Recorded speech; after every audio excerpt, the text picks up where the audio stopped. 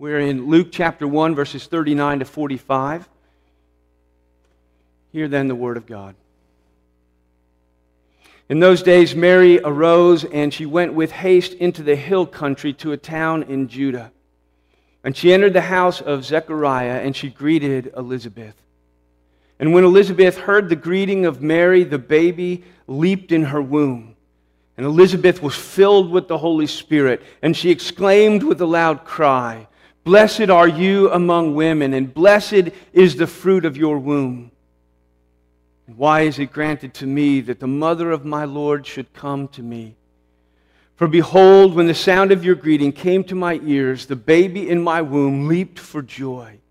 And blessed is she who believed that there would be a fulfillment of what was spoken to her from the Lord." Pray with me.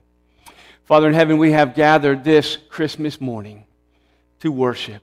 We have gathered this morning because you so loved the world that you gave your only Son, that we who would believe in Him, who would put our faith in Him, would not perish, but we would have everlasting life and a fullness of joy. So we gather this morning longing to know life and to be filled with the fullness of your Spirit and the joy that is ours in Christ. These things we ask and we pray in Jesus' name. Amen. Christianity is about the fullness of joy. The Bible is very clear that joy is at the center of what it means to come to know Christ and to be reconciled to God. That one of the great gifts that God gives us in that is joy, is happiness. Not the fleeting moments of happiness that depend on the circumstances of our lives that come and go and rise and fall, but that deep, abiding sense of well-being, that deep, abiding sense of God's love and care for us, whatever this life brings. Knowing that even in those moments when we face the next world, that we face it with joy, without fear. The Bible is very clear that this deep undercurrent in our lives should be joy. It's at the very center of our tradition and makes it very clear when those who are putting together what we hold as our documents or theological documents of who we are and what we believe.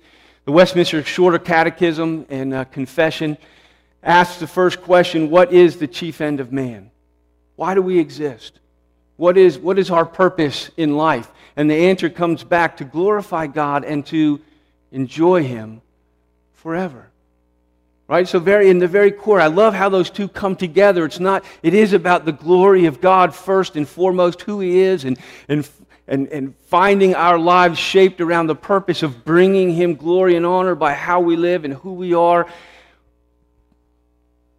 But it's tied so tightly and so closely and so immediately with this idea that we are to find our joy in Him forever. That's what it means to know and to love Christ, to bring glory to God and to find our joy in Him forever. Joy, happiness is something that everyone is looking for. We are wired for it. Every human being, whether they know it or not, one way or another, is intensely and passionately every day looking to be happy, looking for joy, seeking, because we want to be happy. But few truly find the deep, abiding, lasting joy because only God can give it. We catch glimpses of it. We catch glimpses of it in our relationships and in our best moments. We catch glimpses of it in our marriages and with our children and in our homes and so many places where we get a taste of it, but it's elusive. It's hard to hold on to wrap our fingers around. It can't last forever. It slips away from us. Life changes and moves on, and we look in the wrong places. But the birth of Jesus Christ offers us a deep and abiding source of joy that is still available to us today. Joy was experienced in the very first moments of Jesus' conception by everyone who meets Him. I love that at the center of this story is this experience of joy in the encounter with Christ. In verse 39, it tells us that in those days Mary arose and she went with haste to the hill country to a town of Judah. When it says in those days, it means very soon after she had this encounter with Gabriel, that Gabriel announces to her that she's going to be pregnant, that she's going to have this child, and informs her that he will be the Son of the Most High God, tells her that she is going to bear into the world the presence of God, Emmanuel. She gets this message and she packs up and she heads for the hills. Right? She heads to her family. She goes to visit her relative Elizabeth. There's a lot of speculation about why Mary goes to see Elizabeth, and she goes so immediately that she gets this message and she heads for the hills.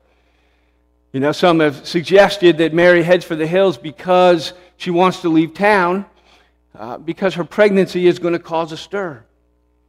She's going to be showing soon. The pregnancy is going to become public. It's not something that's easily explained.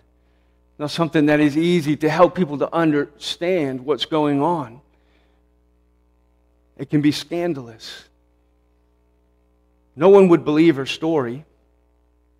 I don't know that I would have believed her story. Do you believe her story? You know, it is an amazing, it's the kind of thing that only God does.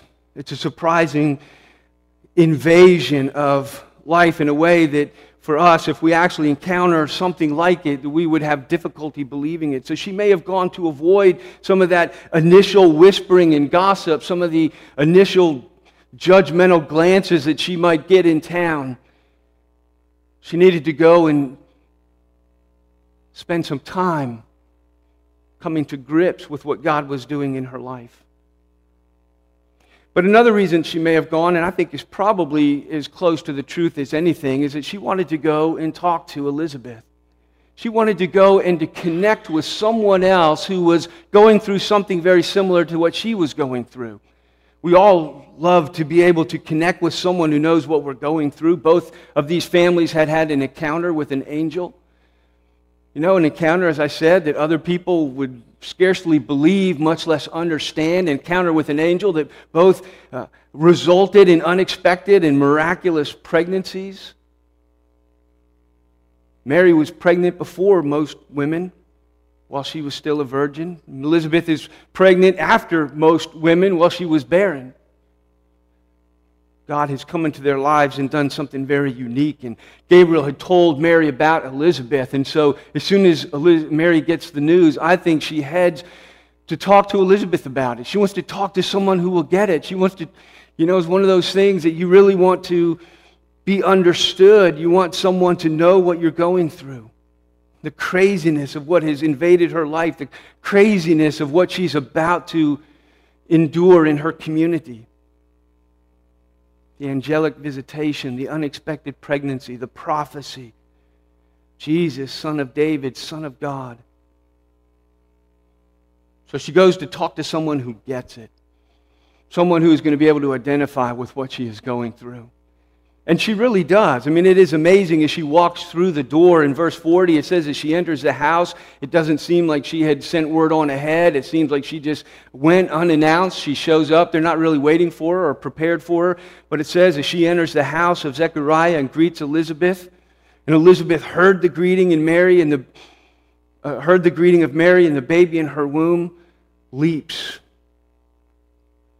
So there's this glad meeting between these two expectant mother. Mary shows up, and Elizabeth has an intense spiritual response. It's not just the joy or the surprise at meeting a relative who has come to visit. There's something intensely spiritual that goes on in that moment, in that greeting, where Elizabeth is overwhelmed, we're told, with the Holy Spirit. She's filled with the Holy Spirit.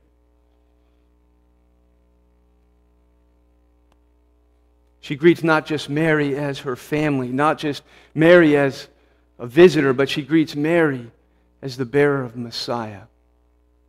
She has a prophetic insight. She has a prophetic understanding as she encounters Mary on this morning. In verse 42, she goes on and says, as she is filled with the Holy Spirit, she exclaims with a loud voice, "Blessed are you among women.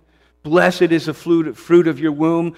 Why is it granted to me? Why am I so blessed that the mother of my Lord should come to me? Blessed is she who believes. She's filled with this prophetic word. And under the direction and power of the Holy Spirit, she delivers a series of beatitudes, these blessed statements that we find at so many different points. And what the Spirit inspires in Elizabeth is really a song. It's not set apart that way, but it's poetic in what she delivers. It's a poetic, prophetic utterance, speaking into Mary's life again, the glory and the power of what God is doing. G. Campbell Morgan writes and says that it was the last poetic voice of the old economy, and it greeted the new one.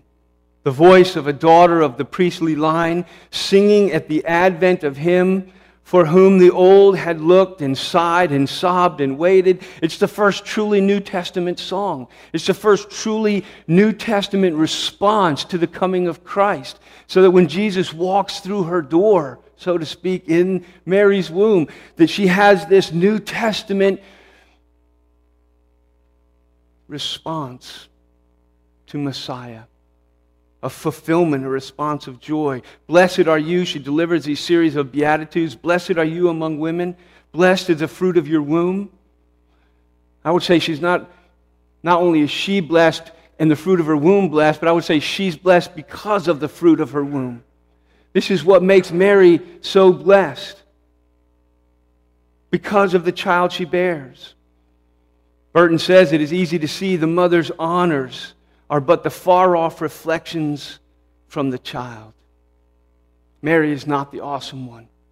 And sometimes I think that those who read the stories and come across and bump into Mary in this blessed position end up thinking she is the awesome one in the story.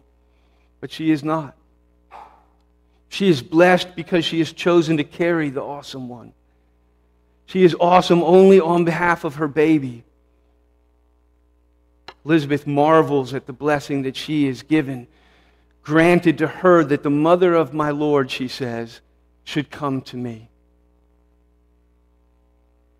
This is an elderly wife of a priest of Israel, an honored position, a leader in the community, and so she is an elderly wife of a priestly line, and she is blessing and paying homage to this teenage girl that walks into her house.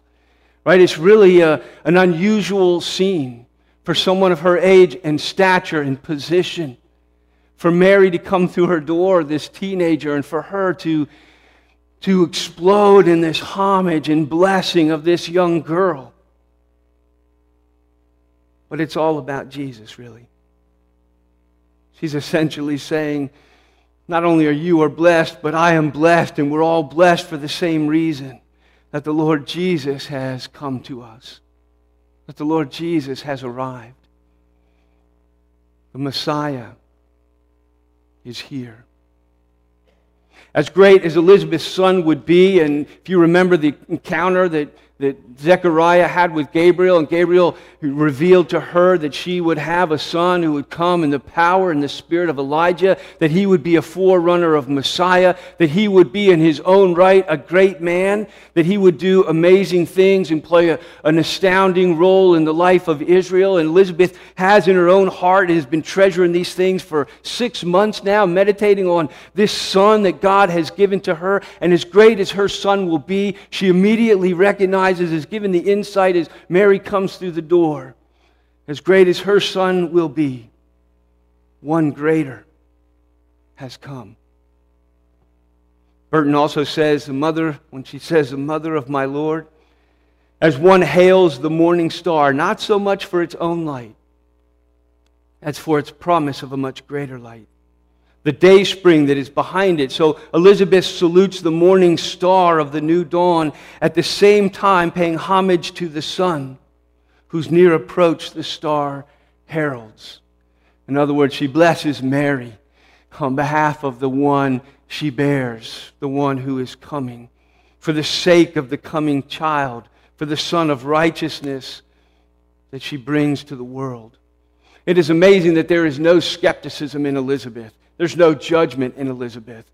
All right, in the moments that she sees Mary and she knows that she's pregnant, and without a word passing between them, that's, I think, one of the reasons, as we said, that she went to see Elizabeth. She would get it. She would understand. She would embrace her. They together could come to grips with what God was doing in their lives, and that they could, in a sense, find strength in each other. Mary is going to have to return home and face the crowds, face the town, face the whispers, face the glances. But they meet and they find strength in each other. There's no skepticism here. Under the inspiration of the Holy Spirit, she knows Mary's baby. She knows what God is doing. When Elizabeth calls Mary's baby my Lord, and it's an amazing thing. Why is it granted to me that the mother of my Lord should come? When she says my Lord, she means the Lord. The Lord who is her Lord, who is the Lord of life, who is the Lord of righteousness, who is the Lord himself, God becoming flesh. The Word became flesh in the womb of Mary and dwelt among us. My Lord. Under the inspiration of the Spirit, she means exactly what the angel told Mary, that he would be the Son of David, that he would be the Son of the Most High God. Morgan says, G. Campbell Morgan, not our Morgan. Morgan says, and maybe Morgan would say this, Mary was God's tabernacle. When it says that he took on flesh, the Word became flesh and dwelt among us. He tabernacled among us. And we know that that refers to the body that he took, that God took a body, that he took on, in a sense, a temporary tent of human flesh. But before he was free from that he tabernacled, Mary was his tabernacle. Mary was God's tabernacle, and the one dwelling within her was the Lord of life and the Lord of glory. Blessed is Mary in the fruit of Mary's womb. He is the Son of David, the longed-for Messiah who would grow up. And all the rest of the stories that follow, he would grow up and he would live that life that you and I fail to live every day. That he would live that life that you and I were called to live, and we know that we fall short of the glory of God. And he came and he lived that perfect life, and he was willing then to lay that perfect life down on our behalf, that he himself would bear the cross and then find himself on that cross. That he himself would bear in his own body our sin, so that he could put it away, so that he could bring forgiveness and mercy into the lives of God's people. That he would pay the penalty of our sin to save us and to reconcile us to God. She says in her last beatitude in 45, blessed is she who believed. Blessed is she who believed that there would be a fulfillment, that it's true, that Jesus is the Son of the Most High God, that she believed. Blessed is she. It's interesting, in this last beatitude, in this last verse, she switches from the second person to the third person. She's been saying, blessed are you, blessed is your child, blessed, all in the second person, speaking of Mary. In this last one, she kind of opens it up, takes it back to the third person. Blessed is she who believed. And I believe that she does open it up, and there's an opening there for us. An opening there that the rest of the Gospels bear out. Blessed is she who believes. Blessed is he who believes. Blessed is whoever believes that this is the Son of God. That he is who he says he is. That he has done what he says he came to do. Blessed is she who believes. Blessed is he who puts their faith in Christ, in Mary's baby. Elizabeth believes. She is acknowledging and claiming Mary's child as her own. My Lord, she says, while the child is barely conceived, my Lord. She believes, Mary believes. All who will put their faith. Burton says, before her far-seeing and foreseeing vision, valleys are exalted, mountains and hills are made low, that the way of the Lord might appear. Elizabeth sees the unseen Christ and lays before him the tribute of her song, the treasures of her affection and her devotion. She believes in the Lord Jesus Christ and embraces him even in the womb. Mary and Elizabeth are the first. God so loved the world that he sent his only Son, that whosoever should believe. You know, as I think about this story, for me, one of the first ones, this is a place where I go as we make application, and one of the first as we move into January, we have a Sanctity of Life Sunday. For me, one of the first applications coming out of this text and out of stories like this is a biblical argument against abortion. The truth of, we have two babies here who are still in the womb, one in the first trimester and one in the second trimester. Right? These babies, one of them the Lord, you know, the other one, both of them named. Right? Named by who? Named by God. You know, and we might try to back it off and dance around it and say, well, this was a special circumstance and this is... No, the Lord does this. These two, the Lord knows these two this early. He knows all. This is what the Scripture from beginning to end says. Jeremiah said the same thing. When I was still in the womb, you knew me. Before I was born, you had set me apart. Right? God knows these two children. He names them. The mothers know these children.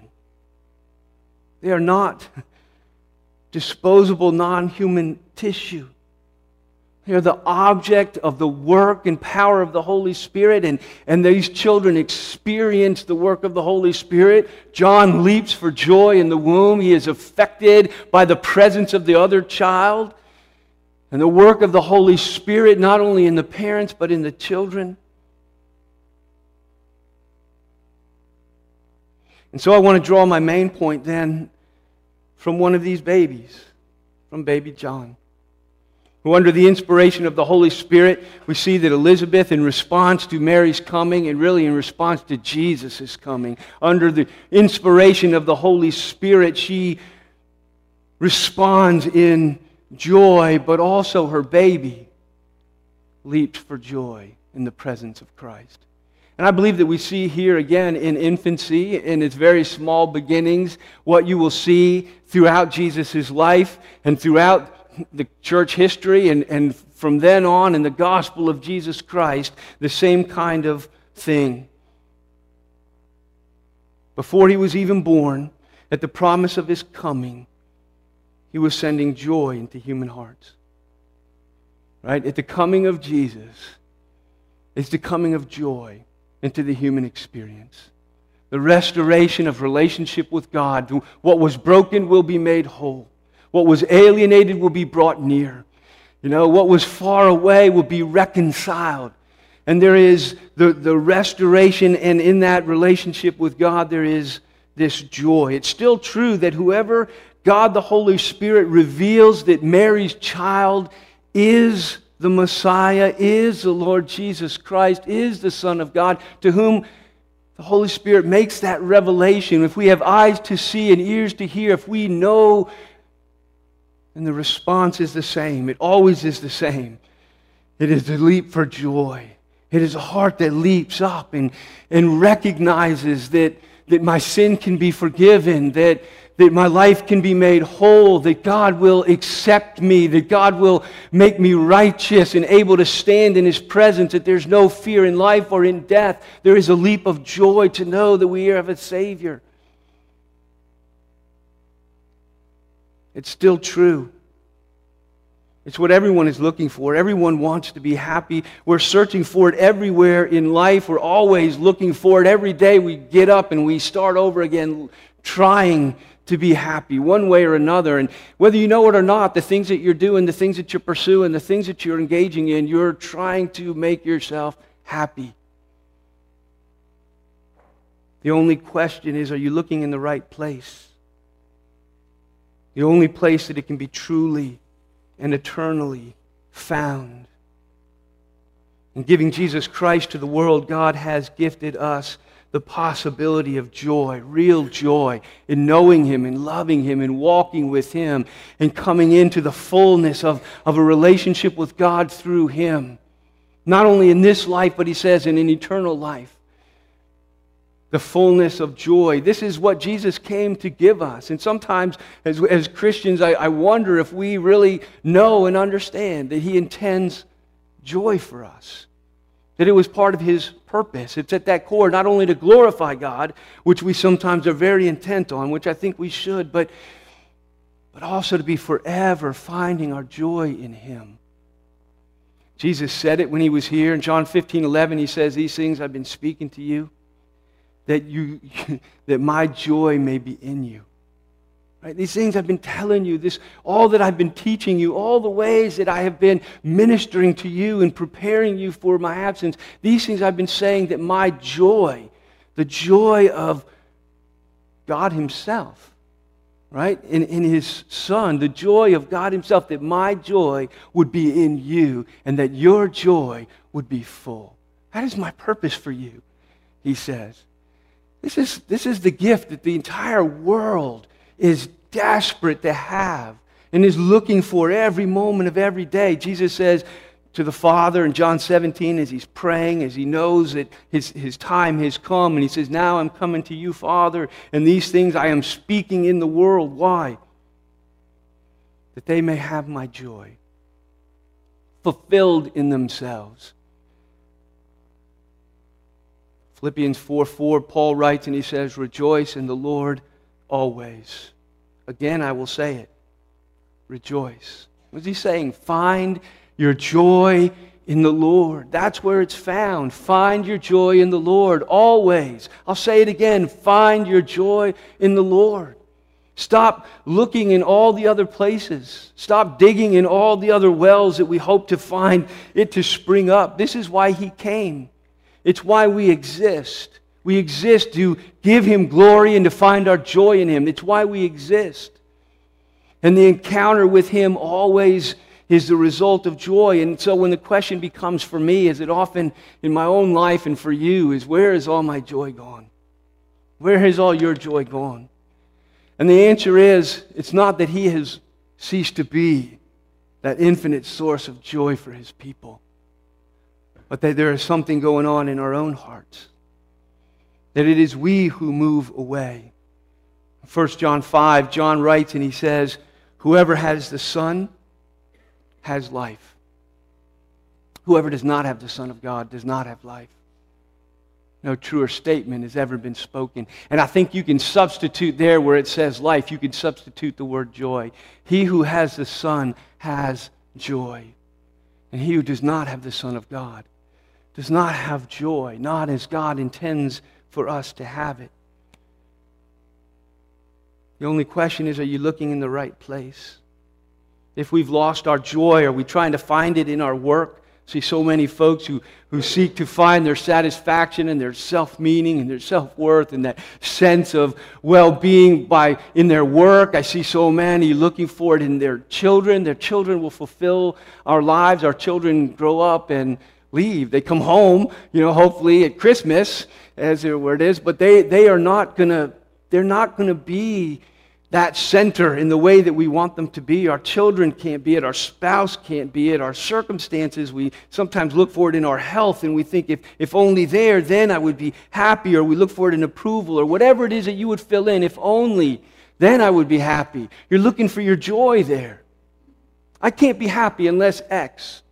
And we long for, and it says that we're looking in the wrong places, and what it ought to do is to turn us around on a Christmas morning like this, to remember that Jesus is the one that when He enters the room, we leap for joy. And it is only then that fullness can be ours. And so we look again afresh to Jesus. We look to draw close to Him, to abide in Him, so that the life of the vine flows into the branch. The joy, that my joy would be in you and your joy would be fulfilled as we drink deeply of the vine. It's the only place that we will find it. And day by day we need to wake up and make sure that we're not looking for it in the wrong places. Will you put your faith and your trust in Jesus? Will you acknowledge Him as your King, surrender to His Lordship, trust in Him as your Savior, give your life to Him as His follower? Look to the one who wants to give you His joy. Sometimes I read 1 Peter 1:8, and I close with this. And it's that which I long to experience in my own life. He says, though you've not seen Him, that's us, you love Him. And though you don't see Him now, you believe. And in believing, you rejoice with a joy that is inexpressible and filled with glory.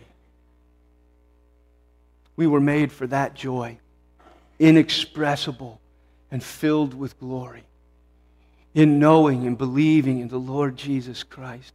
And when He enters the room, when He enters your life, the possibility of joy comes with Him. Pray with me. Father in heaven, we thank You that You have made us not only for Your glory, that we, in the way that we live, that we, in knowing You and loving You and seeking to honor You in our lives, could bring You glory, but that You also made us that we would find our joy. You've made us for joy. And that joy is in You. Oh, deliver us from all those things that we are sinking our roots down into as we look for joy somewhere, as we try to be happy.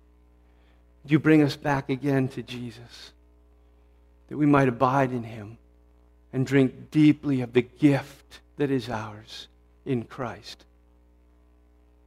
We ask and we pray it in Jesus' name. Amen.